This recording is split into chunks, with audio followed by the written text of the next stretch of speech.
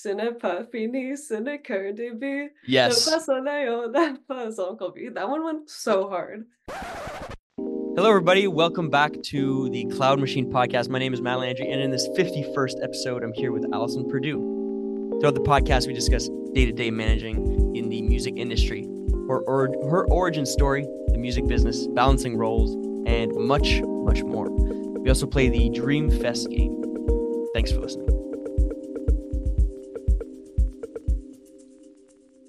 Hello, everybody. Welcome to the Cloud Machine podcast, a platform that allows us to learn more about the music industry through conversations with artists, people in the behind the scenes, music business individuals, creatives, and much more.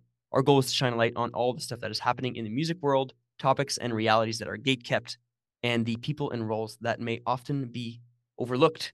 This week, I have the immense pleasure of welcoming Alison Perdue to the podcast. She is an all-around music junkie, Barricade fangirl, and now artist manager.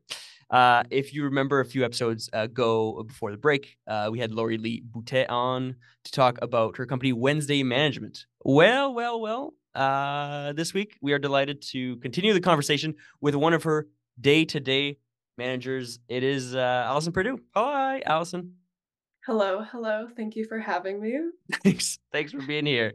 I was joking before because now that we're doing this on Zoom, I can't actually listen to the background music that is happening in the intro. So we're like, I guess I'm doing it on pace with the music. Anyway, I just I wanted liked to it. I talk about enjoyed that. that moment of Well, silence. It was fun. Hopefully it Just stared works. into each other's eyes for a second. Yes, hopefully it works. The people listening to this podcast will have heard it already. So there you go. I hope they liked it. Yeah, I hope so too. Also, let's start the podcast how we always start the pod. Okay. Your favorite live show experience as a fan. Okay. Yeah, what you got? What comes up? I feel like my favorite performances are like when I've seen a bigger artist now in Mm, smaller venues years ago. Like I feel like those are just so cool. right. Um, Billie Eilish at the Drake Hotel is like my favorite. I think that's so Oh my cool. I gosh. know.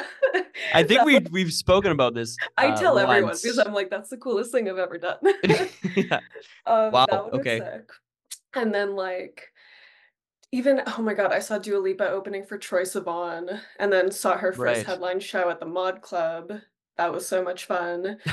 Saw Catfish in the Bottlemen at Lee's Palace when I was like underage, had to use a fake ID to get in. That was Yeah. sick. So I feel like those are my favorites because like that will never happen again. But it was so cool seeing those artists Wild. in such small venues.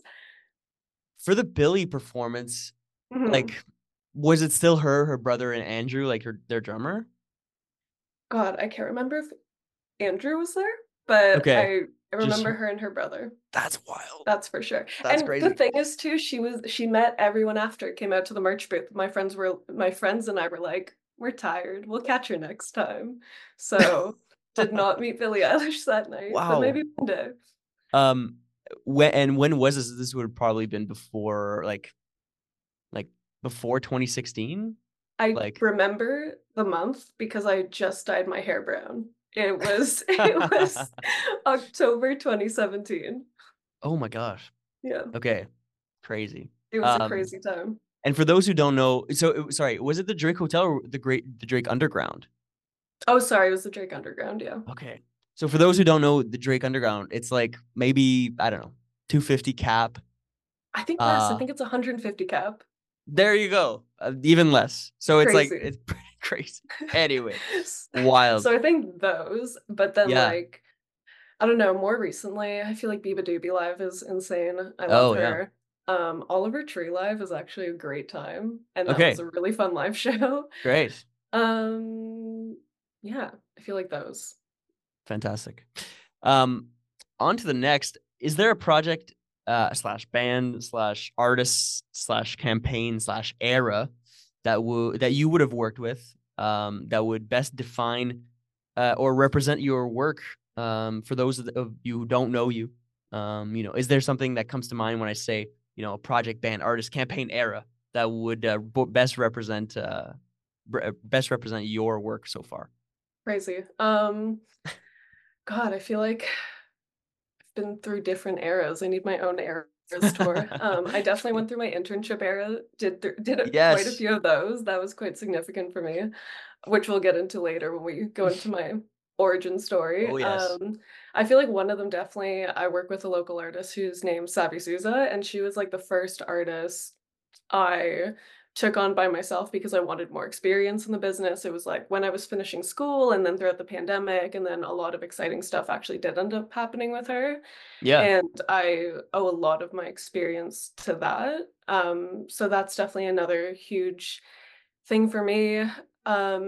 My last job, I was at 604 Records, and I feel like I see that as significant in my career. It just like, I guess everything I've worked on has played a different role. Like I've learned so much from the things I've done, and I owe a lot to the artists I've worked with in the past.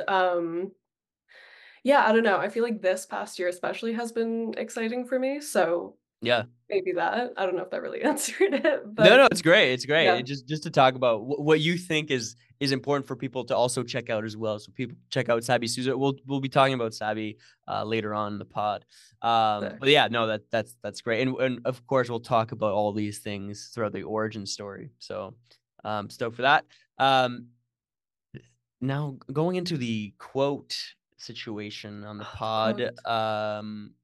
The infamous quote last year, again for the people that are just listening for the first time this year, last year was the Erica Badu quote about the music and the music business not being the same thing. This year I've picked out a Joni Mitchell quote, Sick. which is the quote is, I heard someone from the music business saying that they are no longer looking for talent. They want people with a certain look and a willingness to cooperate. Um, I am really interested to hear what your first thoughts are on this instinct, just because you're coming from a management perspective on this. So again, the quote is from Joni Mitchell.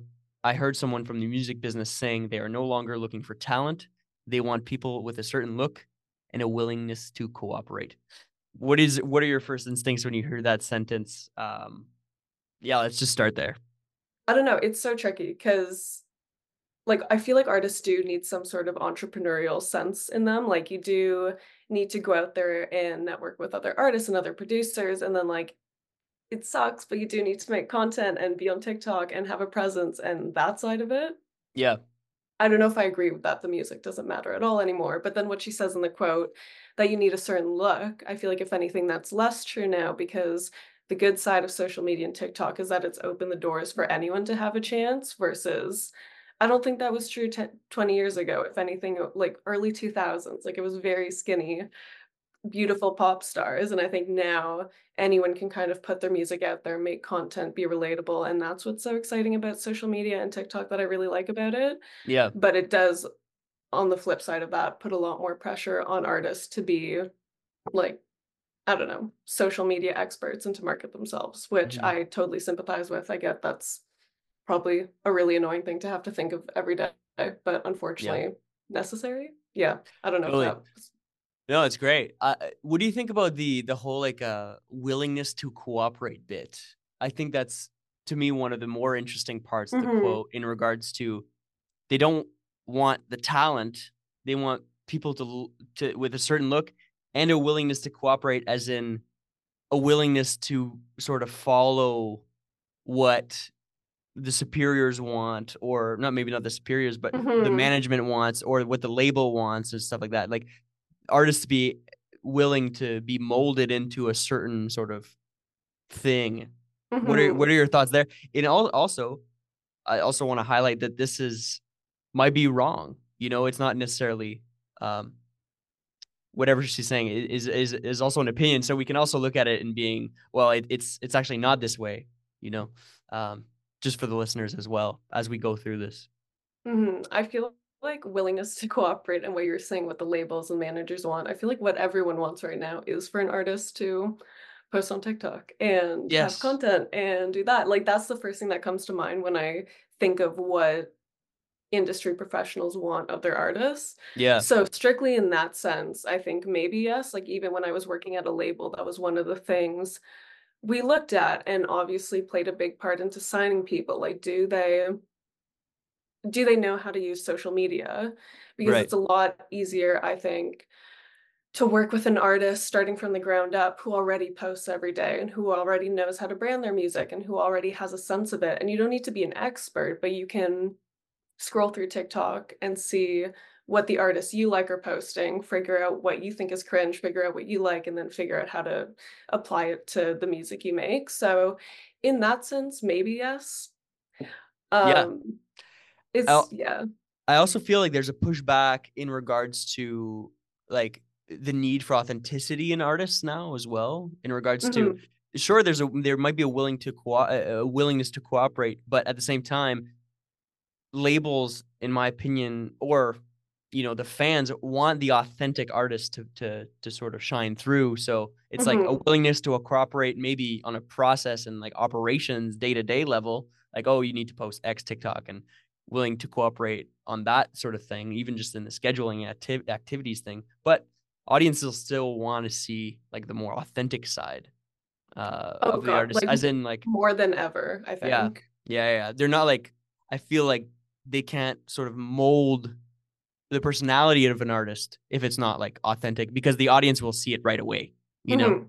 No, a hundred Uh, percent. You can see through that shit, especially where I think young people now are just on social media so much more than ever, obviously. yeah. So it's easy to tell who's being authentic, who's trying too hard. Yeah, Yeah. I don't know. It's easy to see through that. And I think people wanting more than ever from their artists. It's like you can't really be mysterious anymore. You can't just have a cool Yes. aesthetic and get away with it. Like people want to know, what are you doing on the day to day? What's the get ready with me? Like what outfits are you choosing between for this performance? And I think maybe when you get to a certain point, you don't have to do that anymore. Yeah. But as an artist starting out where there's so much competition and there's so many other people on TikTok being like, this is like like this is my song and it's so relatable. You need to, I don't know, make yourself different. You need people to relate to you. You need people to like wanna like your music, but then also follow you on Instagram and come to your live show. And I think Yes. that like, I don't know, showing a lot of your life might be part of that. Mhm. Going to sort of another question I have in my little blurb Okay. script thing here. Are you seeing some new developments in the industry currently, from maybe a live, or sorry, maybe a fan perspective, or just from a manager's perspective, or things that you're seeing, some new developments in the music industry that maybe some people, some audience members, maybe some listeners that are listening to this podcast might not be seeing from their point of view right now? Big I don't know if question. this yeah.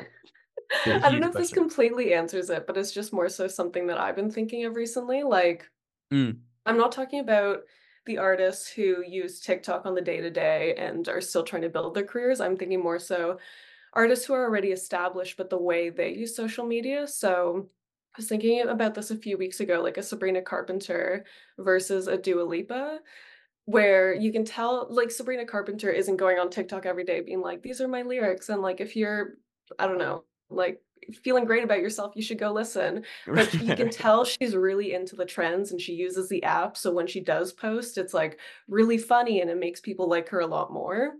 And she's just in tune with what's going on, even if she's not posting every day. right, But then I listen, I love my girl Dua Lipa. She's my girl. But when she posts on TikTok or tries to do, I was thinking about this because she was trying to do a trend with Houdini, and I'm sure it came from her label. Like it just, you can tell she doesn't spend time on social media, and it came off as so cringy, and no one jumped on it. And I just find that interesting, where it's like how artists on higher levels who already established interact with social media and use it for their own careers. And yeah, I'm trying to think if that answered your question. I'm trying No, to it's fantastic. yeah. Just like sort of being more authentic in the content, and like you were saying earlier, it's like you see it right away. Mhm. Right before we got on this call, uh, I saw this Drake thing. Did you see the Drake video that he just posted? It might have literally been like a few Do hours I ago. want to? It's so weird. It's it's basically just like a day in the life of Drake, but he's like at home chilling, and he's like, there's like, it's like clips of him like in the bath, and like going from sauna to ice plunge or Wow, whatever. that's so And relatable. I but also do that no, but it's in like my life. it's so weird because it's literally just like a guy in his like house going like this, like just Oh, like that's vertical oh, that's shooting. right. Wait, I Right. need to pull this up. Yeah, That's yeah. insane. And it's crazy. Like it doesn't like it's also like 2 minutes. Like it's not like a quick thing. Like it's like it's like a day in the life. Not 2 minutes straight. Come No, on. I Those don't. But 30-second posts. it's like You I think don't. I'm watching 2 minutes? Yeah, yeah, yeah. And it's like taking like him in the morning all the way to like going to bed, and it's him like going to bed like this. Like That's anyway, it's so crazy. funny. Just to come back to like Yeah. the trends thing, and it's like not like some of the biggest artists in the world not being like boots on the ground enough to be Hmm. like to yes to be like authentic, but also to be like sort of like relatable in a That's the way. thing. And I guess you get to a certain point where you don't like Dua Lipa obviously doesn't go on TikTok every day, and I respect her so much for that. Like she doesn't need to. She's at that point where it doesn't matter. Yeah. But I just find that really interesting. Just yeah, like someone like Sabrina Carpenter is definitely so much more relatable to people on social media and on TikTok and to younger people because she Right. understands the trends and every now and then she'll jump in and everyone loves it. Everyone goes crazy. Yeah. As a manager, do you think that artists, even like the Dula Peeps of the Dua Peep. world, yeah, Dula Peep, yeah, do you think that they should have like a secret account or like a buffer account that they can just like go and like see content, or is that like would you say like that's I not feel like advisable? God, just for their own mental health, no, stay Right. off that shit. Yeah, I yeah, feel yeah. like it depends what the goal is. Like if Dua Lipa wanted to all of a sudden be super relatable on TikTok and like appeal to a much younger audience, then sure. Like it Yeah. would be good for her to scroll through and see what's on there.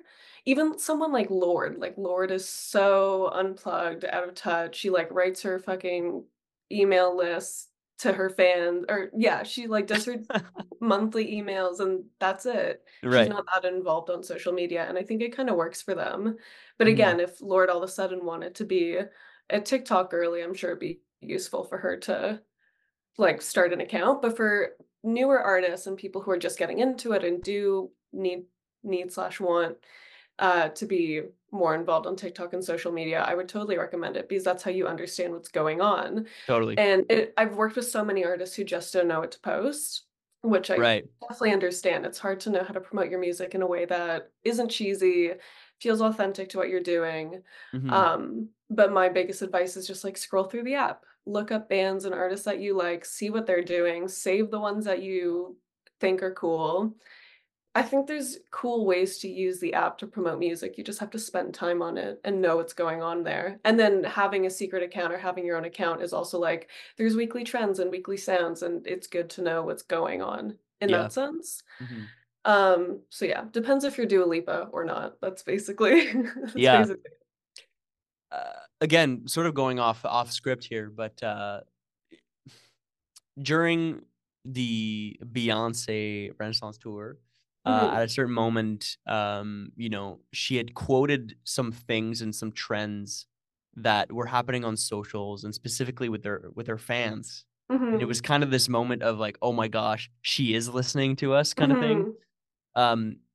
Um, I'm quoting the you are the visuals baby quote where Mhm. um fans were sort of not happy that she wasn't like releasing the visuals to the fans and stuff. Yeah. And anyway, she responded during the show uh saying you are the visuals. I'm pretty sure it's you are the visuals baby or something. Mhm. Anyway, do you think that it's important for artists to still be connected like that to their fans and to what's going on, even though that Beyonce probably isn't on Instagram or isn't on Mhm. TikTok? Like, do you think it's important? But also, like, do you know if she has like she probably has like a content team or something like She informing probably has her people on sending her the videos. Yeah, yeah this yeah reminds yeah me yeah of when I don't know if this was just my For You page or if this is going to be relatable to people listening. The Josh Hutcherson whistle meme that was going crazy like a month ago. Have you Okay. seen that? No. Okay. It was when the new Hunger Games came out, and I think his name was Josh Hutcherson, the guy who played PETA. There was Yeah. this viral meme of him going around, and he recently said in an interview that someone had to show it to him because he's not on social media, but he thought it was really funny and then acknowledged it, and everyone went crazy because they thought it was so funny that he acknowledged it. Right. So I think it's almost like it makes it more exciting when someone who isn't on social media that much sees what people are talking about or joking about or whatever they're doing. Even people who are on social media, I think fans always have this idea that like the artist will never interact with them or never see what they're doing. So it's always like a cool moment where it's like, oh my God, they do see our posts or they do see our jokes and they're like interacting back with us. It just like makes a fun moment out of it, which I think is cool. Yeah, it's almost like a win for the fans that are like, "Oh my gosh, they did see Yeah. what I created or whatever, or meme or whatever." Yeah, it's great. Yeah. Um, Transitioning now to the origin story. Okay. Spoke about it a little bit early on, a little Yeah. teaser for the origin story. I'm ready. But can you give me a lowdown on where you grew up and your creative upbringing, if there is one? Okay. If Sick. and if there isn't one, your fangirl upbringing. Oh my God, there's a lot of that. We'll Yeah, get into yeah, that. I yeah. will slowly get less cool as I talk through it. Um, okay, so I grew up in Etobicoke, literally 30-minute drive away, not that Yeah, far. Um, Creative upbringing, honestly, I'd love to be one of those people who's like, my parents had a huge vinyl collection and I listened to it all the time, and that's how I got my taste in music. But if I'm yeah. being so for real, I I'm gonna get fired. I learned a lot of music from like American Idol and Glee. Like that was my Yes, being yeah. exposed to music. I was like, oh my God, this is sick. But yeah, no, my parents and I watched American Idol all the time growing up. I cried when Clay Aiken lost season two. Oh my Really hard gosh. for me. First heartbreak. But yeah, no, I feel like that was a cool way to get into it because every week they did different themes and they'd have producers and artists come on the Yeah. show and like guide the contestants. So that's how I got into a lot of it, embarrassing or not. And Glee as well. Every week there's a theme. I'm a Gleek. What can I say? Yeah. You know what? I was in Honestly, grade I was in grade honestly, 7 and this that is shit was cool. honestly this is a Cloud Machine exclusive first time. I was also a Gleek. Oh, I fuck was it also a up, you Gleek. know? Yeah, it's crazy. I was also a Gleek growing up. How could you not be? It was It's just like kind of crazy. Yeah. there's some of the Glee covers that I still listen to on like at Okay. least a monthly basis. Okay, I only don't like do 2 or that. 3. I don't do that, but anyway. Yeah. But I Yeah. wish it was cooler Very than cool. that. But that's how I like, I guess, got exposed to a lot of music. And then uh, after that, when I was a teenager, I would honestly just like go to HMV and buy oh random yeah. CDs. And then honestly, okay, again, cool factor, just like this. I was a huge One Direction girl in my teenage years. Oh yeah. And that brought me into a whole world of like, God, best described as the Tumblr era, I think, where I think social media was just on the rise and people, I think that's like when the whole fan culture shifted because people started making like social media accounts dedicated to their favorite artists where you could then talk to a community of fans of the same artist. And that's how I Yeah. discovered so much music. And it was in the era of like Marina and the Diamonds and Sky Ferreira and The Neighborhood in the 1975 and Mm, even like early Lana Del Rey and like early-ish, not really early, but like Arctic Monkeys, I think got grouped into that era. And that's how I yeah. discovered so much of it. And that shaped so much of my music taste. And then from then I got really involved with it by like lining up at concerts all day and meeting friends in line. And I don't know, I think you, when you're a fan at that level, you almost inadvertently learn a lot about the industry because you're like, Oh yeah.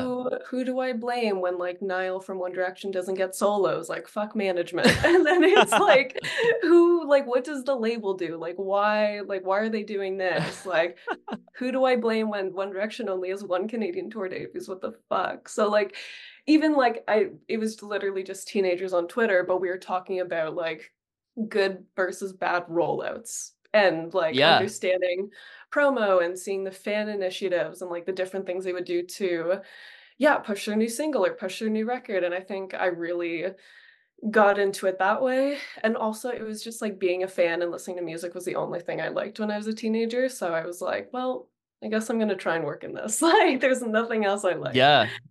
Do you remember So do you remember like one of the first moments where you're like, "Oh my gosh, this could actually be a thing?" I think it was again when you're a fan at that level and you start to know the people in their entourage and you like know the name of One Direction's manager and their publicist and you're like fuck I want to honestly I just wanted to be like backstage at concerts or like have a pass. Like you'd see certain people and you're like, how do I get to do that? Like how do I work at these shows? How do I get Yeah. to, work on putting out albums? It's yeah, it was more so yeah, kind of learning about different roles in the industry that way and then being like, wait, how the fuck do I do this? Yeah. So I think that's yeah. And how were your questions answered? Um, did you like research on how to become a manager or like things like because I did all these things. So I'm Yeah. relating to your process in like um were you looking it up? What are there some were there some resources that you were looking into like a podcast or something or like things like that were informing you on the music industry at that time or was it just like looking at people's like bios or something like that and being like okay they went to like this university and or whatever college Hmm. or they attended these things that they met these people at and then that's why they're like in management or like stuff like that like was that ever of interest to you or was it just like Yeah, I doing it think and then going to school and then sort of falling into it kind of like a bit of both. I think the research aspect has always played a big part in how my career kind of went because I mean, this was more of like a university thing, but I would look up the teams of certain artists and start to understand who those people were. And I would cold email, and sometimes I would just ask to get coffee with them to understand more about what they did. And then sometimes, yeah, I don't know. I would just was curious as to who the different players were. So I feel like yeah research was a big part of it. But one of the initial ways, my dad rocks. So as soon as I wanted to get into the industry, he would just Google search like music industry conferences. And then he found CMW for me, classic. And then yes I think the first year I went to CMW was when I was like 17.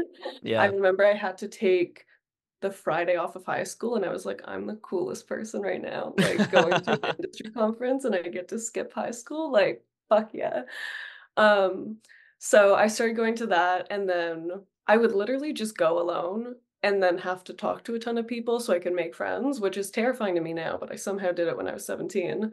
And I feel like that was really cool because again, it's just hearing all these different industry people speak about what they do and like learning more about the different roles and how it all comes together. hmm And then I'm trying to oh my God. I so I love CMW. I love being part of like I don't know, just like community of people who were already working in music or wanted to work in music. I just loved it. And so when I was in grade 12, I started going to a night course for music industry that I somehow found. It was offered through my school board, so I would take take the subway for like an hour on Mondays and Wednesdays and go to it was at Coalition. I think they yeah still do the course actually because a few of my friends have also done it, but they did a music industry course and that was so much fun. Again, it was like all people my age who wanted to work in the industry, and that was really cool. And then towards the end of that, I started my own like music industry meetups downtown Toronto, where it was these free events that I wanted anyone to be able to attend because CMW is obviously really expensive and not everyone can do that.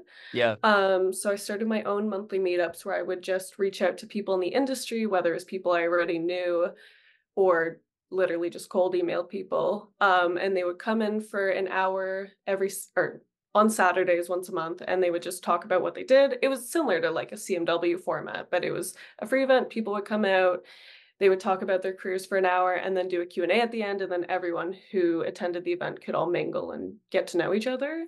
yeah Um, and that was honestly just me forcing my way into the industry because I would just like reach out to industry people and be like, hey, do you want to come speak? And then I would get to know them. At the time, it just gave me something to put on my resume. And Yeah. it was like learning how to put on events and get people out and promote it and create like book a space and create an RSVP link. So all good experience for doing events. And I think I did that for like almost 2 years. And then through that, I would also do showcases. So a lot of the people who came out to the events were artists. So I was like, fuck it, I should showcase the people who attend my events every month. And the first one we did was in this really cool warehouse space, and we like built a stage. And luckily, I had a ton of friends who were just down to help. Um, but put on this big event where I think there was 7 artists and they all did like 20, 30-minute sets. That was sick. I think we had like 100 people buy tickets, which like when I was Yeah. 19, I was like, that's sick. Um, This is nuts. I don't know any of this stuff. And we're this like, stuff isn't on my LinkedIn. This is just this is wild. Okay. yeah. Wow. Yeah, did that for a while. I did a few of those showcase events and they were a lot of fun, but I think I just got to the point with the meetups and the showcases that they were expensive because I was the one booking the room and like Yeah. putting in a lot of time. And I think I was doing them around the time I was in university and I'd started my first internship, and I think it just all got a bit too much. So the meetups fell off, but they were a good Right. era. Rest in peace. I mean, it sounds fantastic. Um, Yeah. where'd you go to university? I went to TMU. I did creative industries, music business, and something else because you had to choose two. And I don't know, I cannot That's right. remember what the other one was. I Your think it was film. modules. Yes, the modules. I think the other one was film, but at the time I just didn't care that much about film, which now I would be really interested in. But, Yeah. I was 20. Yeah. Um, Yeah. Yeah. so did a few years there, did an accounting minor at the same time, which my dad forced me into, but now I'm grateful for it. So thank you, Dad. Yeah. Yeah. Yeah. Um, and then this was my internship era. It was a big era for me. I think I did a total of 4 internships, which Oh like my isn't gosh. supposed to happen. Like it was definitely there was some under the table shit. Like it wasn't supposed to be that way. But my first one was at UTA, Oh yeah. and it was literally my aunt's neighbor's son who was an agent there. Thank God my aunt is social and like talks to everyone because she got me that internship basically. Aunt's And neighbor's son. it was Okay. something like Yeah. Yeah. that. I have to say it twice because it's like, It's a lot. okay. I'm It's like, got there somehow. She yeah. got me Yeah. an Yeah. interview, and Great. then I interned there in their French department. So I would book a lot of the French or look over contracts for the French shows. And then UTA shut down 6 months later. Rest in peace, UTA Toronto office. Yes. Do you have a French Yeah. background? I went to like an entirely French elementary school. So we would get in trouble for speaking English. Like our school dances were in French. It Oh was, yeah. No, no, yeah. same here. You're talking to somebody that did that for 14 Really? years. Yeah. Oh my God, My that's sick. Which one did you Mathieu, go to? Mathieu Landry. Like that I'm purely French. I only started really just being in the English world when I moved to Toronto Oh, in a that's so university. funny. Yeah, yeah, from Sudbury. Mac Jack, MacDonald Cartier High School Oh my alumni. God, insane. Yeah, oh yeah. Oh Wow, yeah, you that's know the crazy. vibes. Yeah, yours is in Etobicoke? Mine was in Etobicoke, Saint Margaret du Ville. It's on Royal York. We even going back to our Glee phases, we had a Glee club, but we could only do French songs. Like it was so brutal. Wow. Yeah. Wow.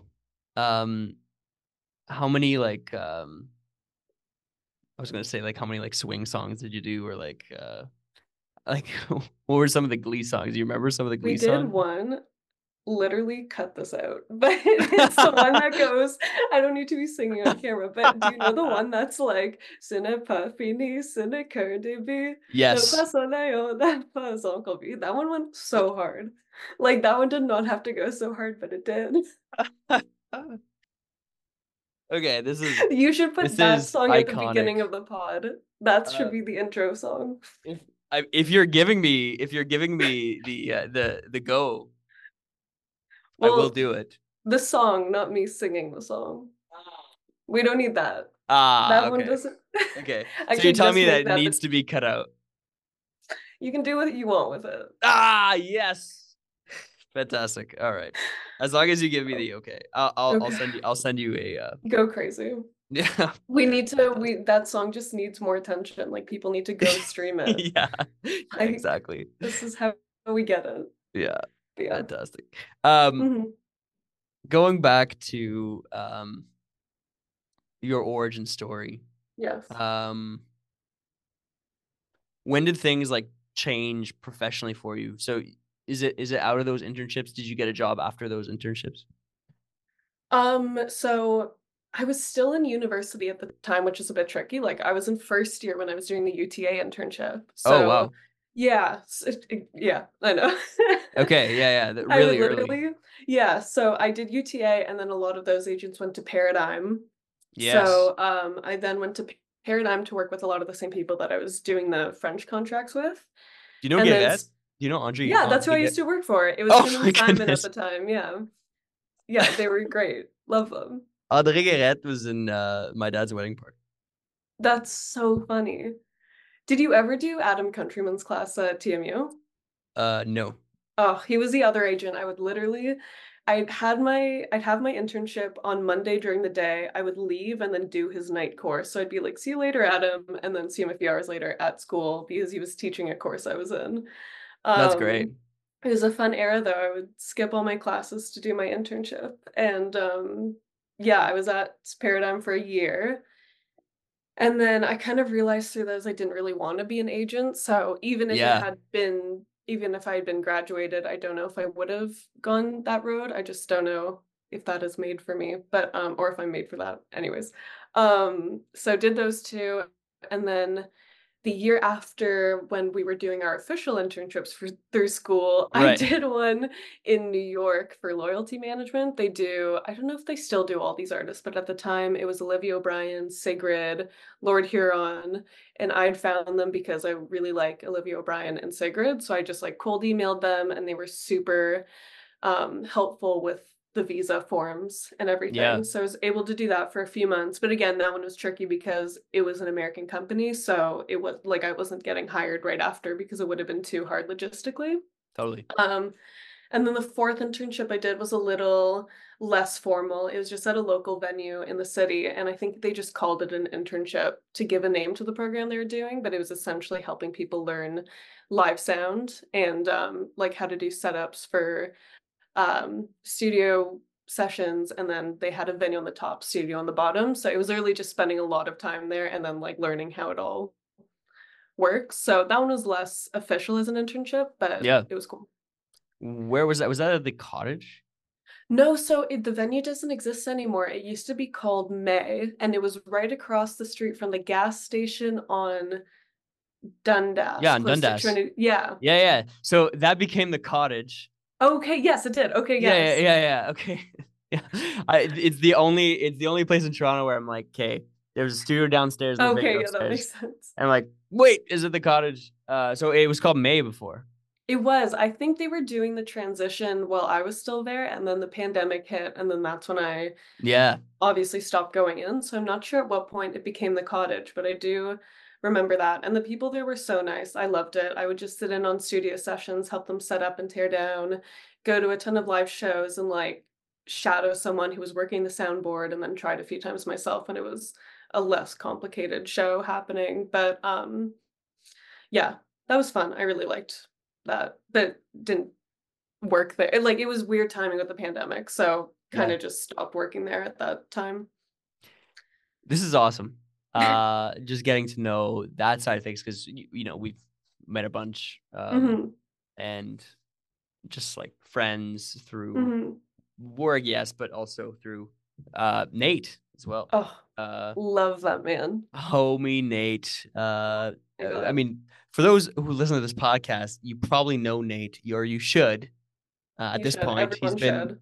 he's been on the pod so many times. He's also the other half of eights. So, Nate Day, homie, legend. Love him. Uh, Everyone should know Nathan Day. We should just talk about Nathan for the rest of the podcast. honestly, I'm very down. I have a lot of content.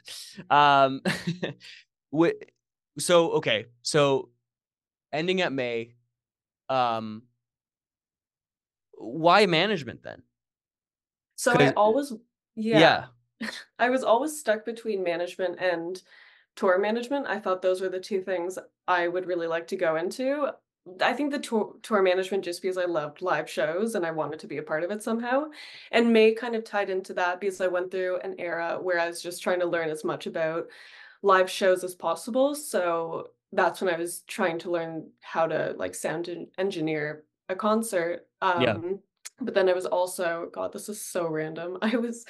For a bit, I was working at a warehouse that supplied audio equipment, lighting equipment, and audio lighting staging, I think. And they would just like rent out their equipment to festivals and concerts and da da da. And I just want to like learn about again how it all worked, what the different parts of it. I don't know. I just want to which learn as much as one? I could. It was literally an Ajax. Like I would Okay. take the GO train for an hour to work in a warehouse with all men and then carry around heavy equipment all day because I was like, I'm ambitious and I want to learn. Which Th- like, yeah, I learned yeah, some shit, but this is sick. It's at what great. cost? Yeah, it was No, no, fun. no, I it's did it for great. a summer. Okay. And then I also did, I mean, this kind of helped with the next job I did for a few summers where I was part of a company that would actually build and tear down the stages for festivals. Right. And I think I'm trying to think of what else I did. It was mostly festivals that I worked at. So I was at the last Way Home and a few like Rest in after peace. Rest in Peace. I was literally like looking back, it was kind of cool. But Frank Ocean was playing. We were backstage on like our golf carts. It was cool Yeah. for 10 minutes while we could hear him, and then I just stayed till like 8 a.m. tearing down a stage, and that was less cool. Uh, But it was cool again, like just learning how it all comes together, learning a lot of the equipment that goes yeah. into staging and I don't know, even like different cables and like how it's all laid out on a stage. Like I wouldn't know that otherwise, so I guess it's cool to have a bit of that knowledge. Yeah, Yeah, just a random segue in yeah. my journey. And No, then management. yeah. Back to that. So the company I interned at in New York was a management company, and that was Right. after I had done a lot of the live stuff, and I'd done two internships at an agency. And I was like, I've always been interested in management. I should intern at a company that does it just so I can learn more about that. And then I figured out I really liked it. So that was around the time I started working with Sabby because her and I had been friends for years before that, but she was doing music all on her own. And I was like, I can just help and give you another hand in this. And yeah, I still work with her, but it was just me and her for a while, and it was really cool, like, I don't know, I guess figuring it out that way. She signed to a label for a bit, so it was cool having that experience of like having a label team and even like signing that contract or understanding um yeah, how labels worked just from being on the other side of it. Yeah. And then yeah, we did a lot. And then she had a bit of a TikTok moment, so it was cool like getting more into creating content and I don't know, trying to what am I even saying? I don't know. I learned that I really like management because it Yeah, was it's just great. so many different things. It's never the same and I liked the chaos of it, I think. Yeah. So Very that different from tour managing. I can Like imagine. it's so different. I Yeah. haven't done TMing yet, but I'm going on tour next month. Oh, great. So that will be my taste of it. I feel like my back's gonna hurt day two, but Yeah. I think I'm gonna like it. So we'll see how that goes. With Alex?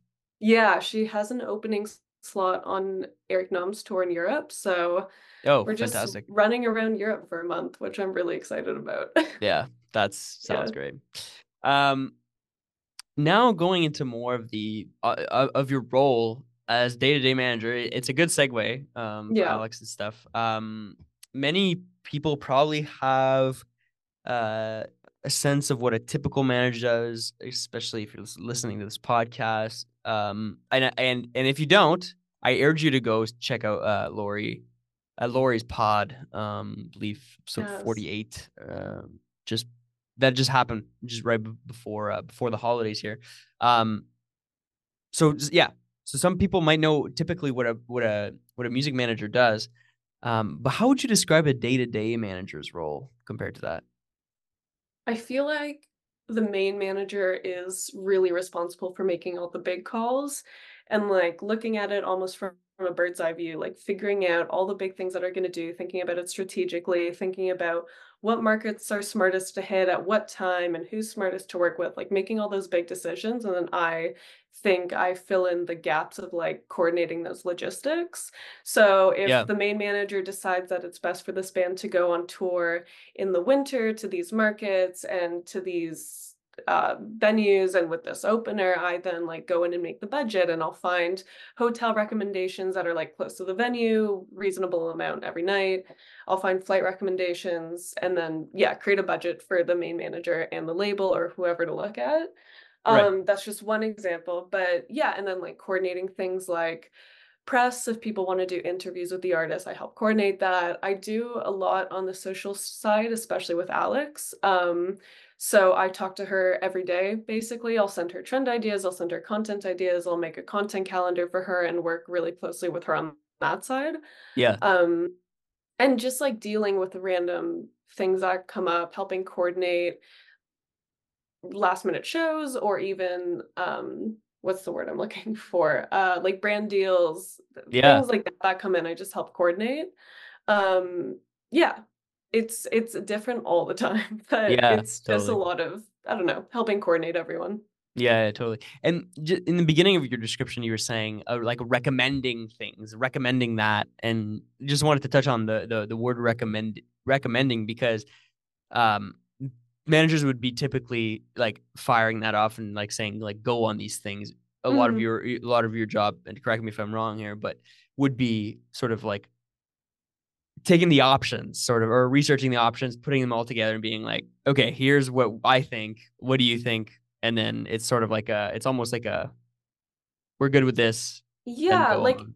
yeah, specifically for touring, I found that because they'll give me like the list of dates, and Yeah. then a lot of them are maybe an hour outside of a major city. So then I like every now and then I'll figure out that it's best to fly into one place versus another, rent a car, or like it's cheaper to like do one thing versus another. So I would say like recommendations in that sense. Yeah. Yeah. Um, just because like I'm the one researching the hotels or the flights, and then I'm looking at the map and I'm kind of maybe helping in that way. Yeah. Yeah. Yeah. Fantastic. You talk about a lot of different things in your role. And that like I guess the days aren't necessarily always the same. But can you describe a typical day to day or like Yes. even just like things that are recurring? Um, yeah, in your role. Yeah. I usually like to start off my week by looking at kind of social media trends, Yeah, sounds, hashtags, and then sending that, like again, it's mostly Alex and Savvy, but like sending that to them so that they can start to put together ideas for the week, content wise. yeah, Um, there's certain things I do, like I schedule Alex's YouTube shorts. I'll do that like every Monday just to make sure they're going up every day. And then again, it totally depends on what the artists are doing, but I do a lot of budgeting, so that happens pretty often, or like fixing ad mats, editing tour posters, making a lot of the dates sold out if they are sold out. Um, yeah, like I don't know, just random stuff like that. And then yeah, kind of the things I said before, but like coordinating press and I'm trying to think, what do I do? so yeah, No, it's so go it's ahead. no, sorry. It's just like a lot of answering emails and like Yeah. coordinating between the artist side and all the different parties who are involved in it. Mhm. Um, a lot of the artists I work with have been touring a lot in the past year, so it's been heavy on that side with like the budgeting, finding hotels, finding rentals, finding um I don't know, helping on that side. At my last job, I was doing a lot of like almost remote TMing, so I would send them their daily Mm. schedules. Um, and yeah, I don't know, a lot of different stuff. Yeah, yeah. How does your day change when your artist is on tour rather than when they're not on tour? Like are there some major like changes there just from your process? Yeah, I think artists on tour always feels a bit hectic, and I was heavily involved with the touring at my last job when the band I was working with, they were doing I only worked with them for 6 months, but they did an American tour and a Canadian tour, so I kind of got a bit of experience in that sense, but it Yeah. always feels a bit more hectic because things can kind of go wrong or come up at any time of the day, especially when they're on the West Coast and their shows don't start till, I mean, doors don't open till 7, but then I feel like I need to stay up till a certain time to make sure it all went smoothly, or like, Yeah. or either doing a long ass drive and not checking into the Airbnb until 1 a.m. And I'm always like, oh, I booked that Airbnb. I just want to make sure they get in okay. Yeah. Yeah, it always feels a bit more hectic because it's just round the clock. They're either driving, getting to a venue, finishing a show, checking into a hotel. Yeah, Just totally. there's so much happening. And then when they're not doing that, it feels like a bit more of a regular schedule because they're not up at crazy hours. So I don't feel like I need to be. Yeah. But yeah, it's definitely probably different when an artist has a whole touring team with them, but the tours that I've been most involved with are like I'm their contact if something goes wrong, so I feel responsible to be like easy to access at any time of the day. Mhm. But yeah.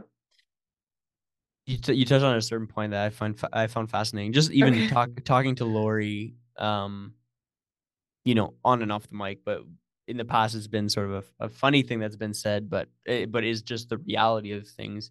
Because Lori's also managing Venby, who's a UK artist. Mhm. She wakes up pretty early and goes to bed pretty early. Um, and just because sometimes she does need to start emailing early on in the day because it's later on in the day in the UK. Do you feel that, well, actually, do you start your day early because she starts her day early, or is it sort of more, I don't want to say lenient, but are you typically more of a like a 9 to 5er? I I think it depends. I feel like I've recently come into a bit more responsibility at Wednesday, so, like, I like waking up early just to check my emails, and Yeah, again, there's always, like, working with people in different time zones, so I generally like starting my days early because it helps just clear off a few emails or a few tasks early in the morning, and then you have a bit more of your day free. It's not yeah, always necessary, I think I just like doing it to stay on top of things. Um, but it's definitely more intense for someone like Lori or Nicole, where Venby yes, was in the UK and they had to answer emails by a certain point because all of their label connections or the people they worked with were in a time zone 5 or 6 hours ahead. yeah, But it definitely probably less pressure on my side. I just like doing it because, if you could get a few things done before like 9 a.m., you just feel great, yeah, just like a lot less to stress about when it's like, God, I have to get everything done between 10 to 6. I don't know. yeah, totally. Switching a little bit of switching gears a little bit here. To sort of looking on your current role, sort of from an outside perspective. Are there things that are there lessons that you learned or that you're still learning from your role that or that you didn't know about um but before you got it in at Wednesday maybe Oh my specifically? God, I feel like I'm learning so much all the time. Like Yeah. when I was like going through my internships, I was like, I get it. And then when I was like, Right. Right. when I was like first year at my label job, I was like, I get it. And then when I was like second year at my label job and I took on a bigger role with a band who like did touring and like had radio and like had a bit of success, it was really exciting for me. And I was like, I get it. And then Wednesday has just been a whole new experience because again, Yeah. it's like Alex working on like a European tour, which I've never done before, and like the beaches that are selling it like every fucking show and like doing festivals and just going crazy right now. It's just everything is a new learning opportunity. And Yeah. I feel like I'm still young in my career where it probably will feel like this for a while. Like I'm just really lucky with the opportunities I've gotten. But yeah, I'm still learning so much. Even working with Lori, like just being on CC on some emails, just seeing how people interact with each other, hearing like how certain things are done or deals are made. Yeah, I feel like I learn so much all the time. Yeah.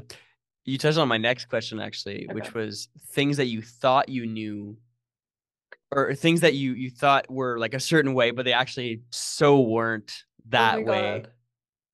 I feel like maybe working at a label because my first official industry job was working at 604 Records. And Yeah. I don't know, I feel like it was really interesting being on that side of it because I don't know, I think the role of a label has changed so much, especially since now marketing and promotion is so heavily reliant on the artist. I don't think Yes. labels have the same role that they did 10 years ago.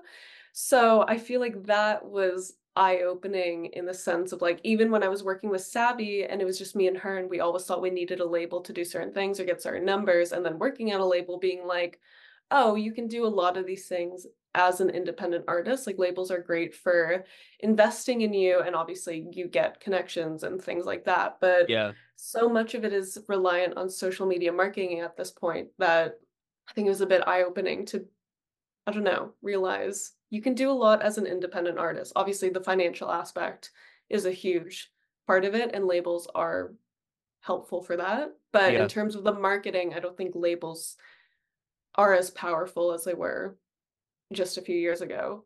Like, Yeah. yeah, I don't know. I think that was eye-opening, especially from the savvy perspective, because it was just like disillusioned at what labels can do, especially as a small artist. Like, obviously, when one of their artists are going crazy, labels are really Yeah. helpful for bringing them to the next level. But if you're just starting out, like, you can do a lot of that yourself.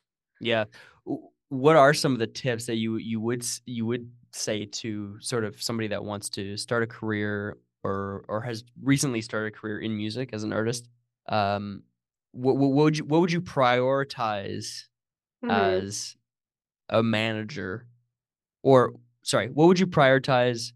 Sorry, what would you tell them as a manager to do sort of and to prioritize in their process um, right now in 2024?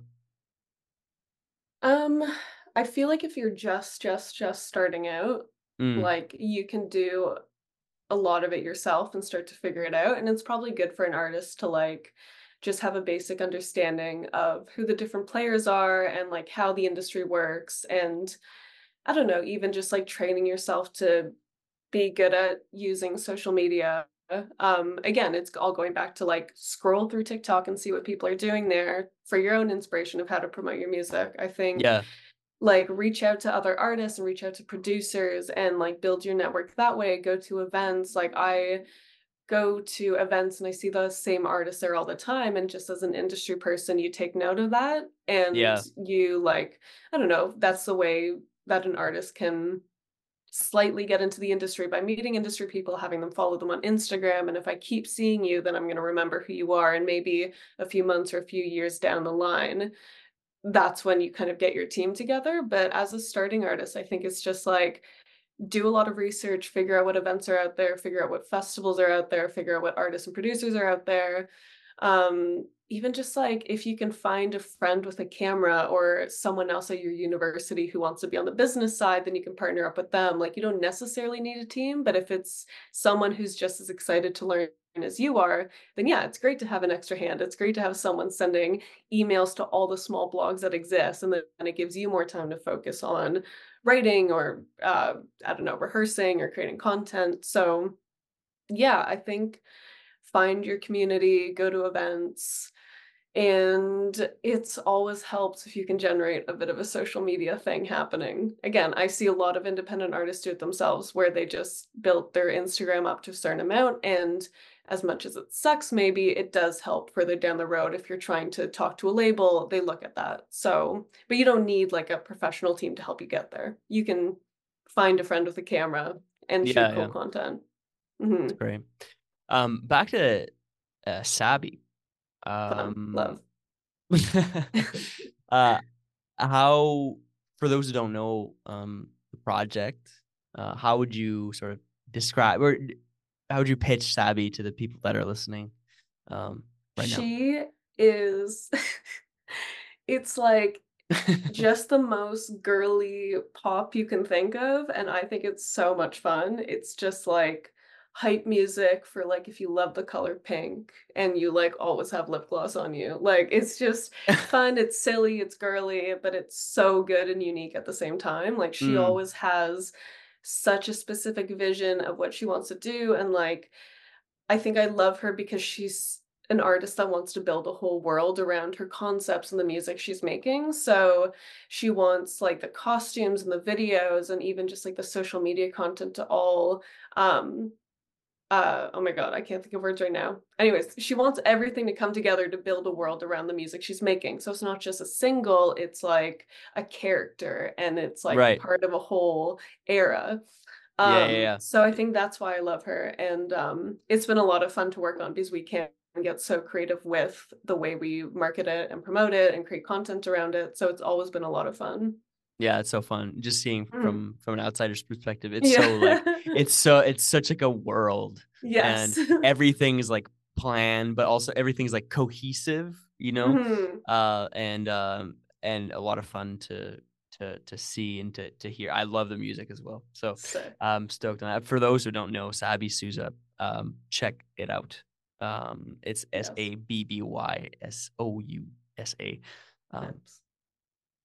socials Mhm. wherever you get your music. Wherever you stream, Yeah, go. that's right. That's right. Very much like Sharpay Evans vibes, like Barbie Huge on vibes. that, Yeah, like especially the last project we were working on. It was all inspired by like these early 2000s almost mean spoiled girls, but like taking a fun twist on it. yeah, Yeah, it's just taking these fun, interesting, weird concepts and then creating a really catchy pop song. So yeah, I love it. a lot of fun. Um, Hmm. how are you balancing your role as management with Sabi with your current role as day-to-day manager at Wednesday? How is that like? How does that shape up? It's tricky. It's the good thing with Sabby is she also works a day job, so a lot of the times when we talk or plan or do stuff together, it's in the evenings or on weekends. So it Right. works out that the schedule I have with her is the opposite of my day-to-day, like 10 till 6 job. Yeah. But yeah, it's hard. It's like having to be good at time management and balancing different things. And I love my agenda, so I just take lots of notes on the different things I have to do. But Yeah. yeah, it just works out that the schedules are opposite. Yeah. It's great. And I'm still looking at my little script here. I of course for Mhm. those who know who have been listening, they know this infamous thing that I send out to people. You had the opportunity to look at yours yesterday. Um, I'm looking at the question here, and it's a Lori sort of question. I want to ask the same Yeah. question um because a few weeks ago when I had Lori on, it was all based around like modern management, and I loved what she's been doing with the beaches over the Hmm. last year, and sort of taking a new sort of approach to their project. And I want to talk about more of like the modern management approach that she's been taking. Um, so I sort of want to throw this question out. Um, Hmm. what are things that you're currently looking at that are important to you when thinking about the term modern management and how to like manage an artist, but in the modern social media 2024 world that we are currently Hmm. living in? What are some of the most important things that you're looking at as a manager? For sure. I think especially with social media and the way things are going, it's just recognizing moments when they happen and really capitalizing on them. Like your Yeah, song can be trending 1 week, but what are you going to do with that? Because in 2 weeks it won't be. So it's like really taking advantage of those moments and like when I work on social media with Sabby or with Alex, it's like looking at it every day because it's figuring out what videos worked and then doing it again super quickly so that you can take advantage of the engagement that a certain song or certain post video got. So I think that's the most important thing is just really staying on top of especially the social media aspect and recognizing things when they happen. Um, if a song starts doing well on TikTok, then like what's our next post gonna be? Like how are we gonna take advantage of one post that went crazy? And yeah, just staying on top of that, I think is just the most important thing because trends change so fast with yeah, TikTok and with the songs that are going viral and trending and even just the artists that are popular at a certain time, it all happens so fast. yeah. And if you don't take advantage of it, I think people are just very okay with moving on to the next thing without batting an eye. But if you Hmm. can take advantage of it, then people will remember you and it will just be more lasting engagement. That's great. For the people that don't know, where can you go and find those trends? Um, or because I know of some, I know of something that exists. I believe that it's like, is there like an email that gets sent out weekly or something, or like there's like TikTok thing that I'm is actually, yeah, I'm on a great email list. I'm gonna pull it up because my friend Claudia started it and I love her. But she okay. basically sends out weekly trends and it's not just like trending sounds or hashtags, but it's like jokes that people are making or like memes, but not in a cheesy way. Like what are people joking about this week? Right. It's called On the Pulse. Oh, it's gonna be flipped. Okay, No, I'll that's send you the great. name, but it's On the Pulse by Fanmade, and that's her company. And so the last email she sent me was like just yeah, just different trends talking about Lil Nas and what's happening with him, and then Renee Rapp. Yes, Um, yeah.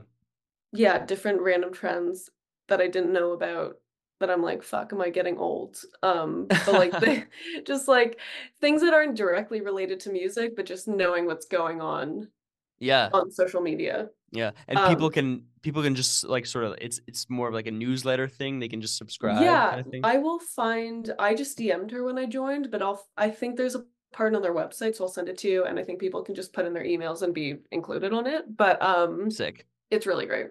So highly recommend. And then in terms of TikTok trends, I kind of just find those again by spending way too much time on the app and scrolling through. And I'll always save the videos that feel like they could be a trend and then sounds that I see a few times and then sharing those with my artists. There's also a really good website. I think I have it saved. It's part of TikTok's website, but it just shows you the trending hashtags in your area. So I check that Yes. every week too. It's literally ads.tiktok.com, but it shows you everything that's trending. So it's like that one's a bit trickier because it will show you everything that's trending and it's like it's demographics that don't apply to you. It's like people talking about hockey and I'm like I don't care. Like that's Right, not right. helping me. There's like trending Yeah. hashtags for random shit and you're like this doesn't help. But Yeah, yeah.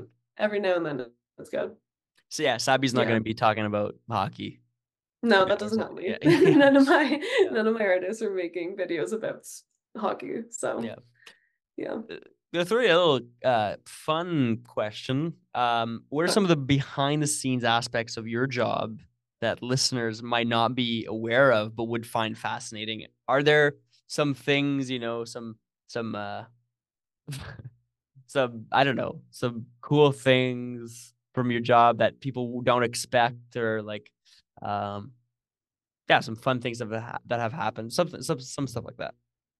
I always love being on a set, like if it's a Yeah. music video set or just like a photo shoot or even like being behind the scenes at shows when my artists like come through. I think that stuff is always really exciting because it doesn't happen that often and it like isn't really part of my job to be I mean, it's helpful if I'm on a video set, but I'm not like one of the people actually producing a video, but I always love being there and just seeing how it all comes together. And then I usually get like behind the scenes content for the artists that I'm working with. So yeah, I think that's always really fun. It's just being on a set feels so special. Like there's always like snacks and coffee and I love it. It's just so Yeah, much fun. that's great. I feel like I still get a kick out of that stuff. I just find it cool. Yeah, great. Um, just wrapping up before we get into Mhm. the game. Any well, anything that you're looking forward to at the moment, just in your Oh my in God. in your career, in your job, in your role, anything like that.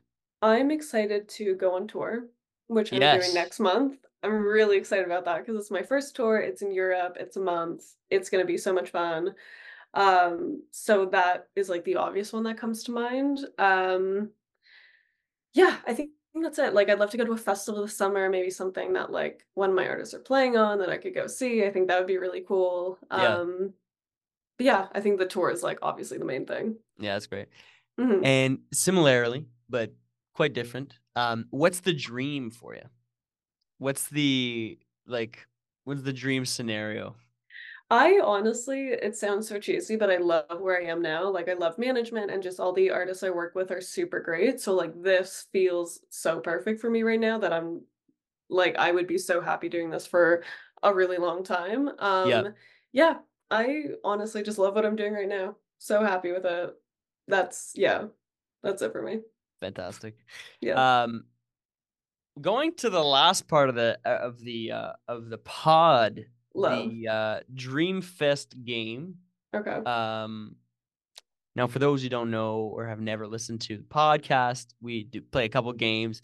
The Dreamfest game being one of them. I asked my guest, um, basically to program an evening of a festival. So, um, basically, I asked them what the headliner would be, what the second headliner would be, the opener, um, where this festival will happen, when it would happen, the attendance, as in, is it 100,000 people or is it 10 people? Oh my God. Is it like a huge festival or is it like an intimate setting? And if there was one food or drink on the menu that would best describe my guest, what would that be? Oh my God. So Okay. we're here today with Alison Perdue with the Dreamfest game. So Alison, what do you think? I can also we could also take a little second.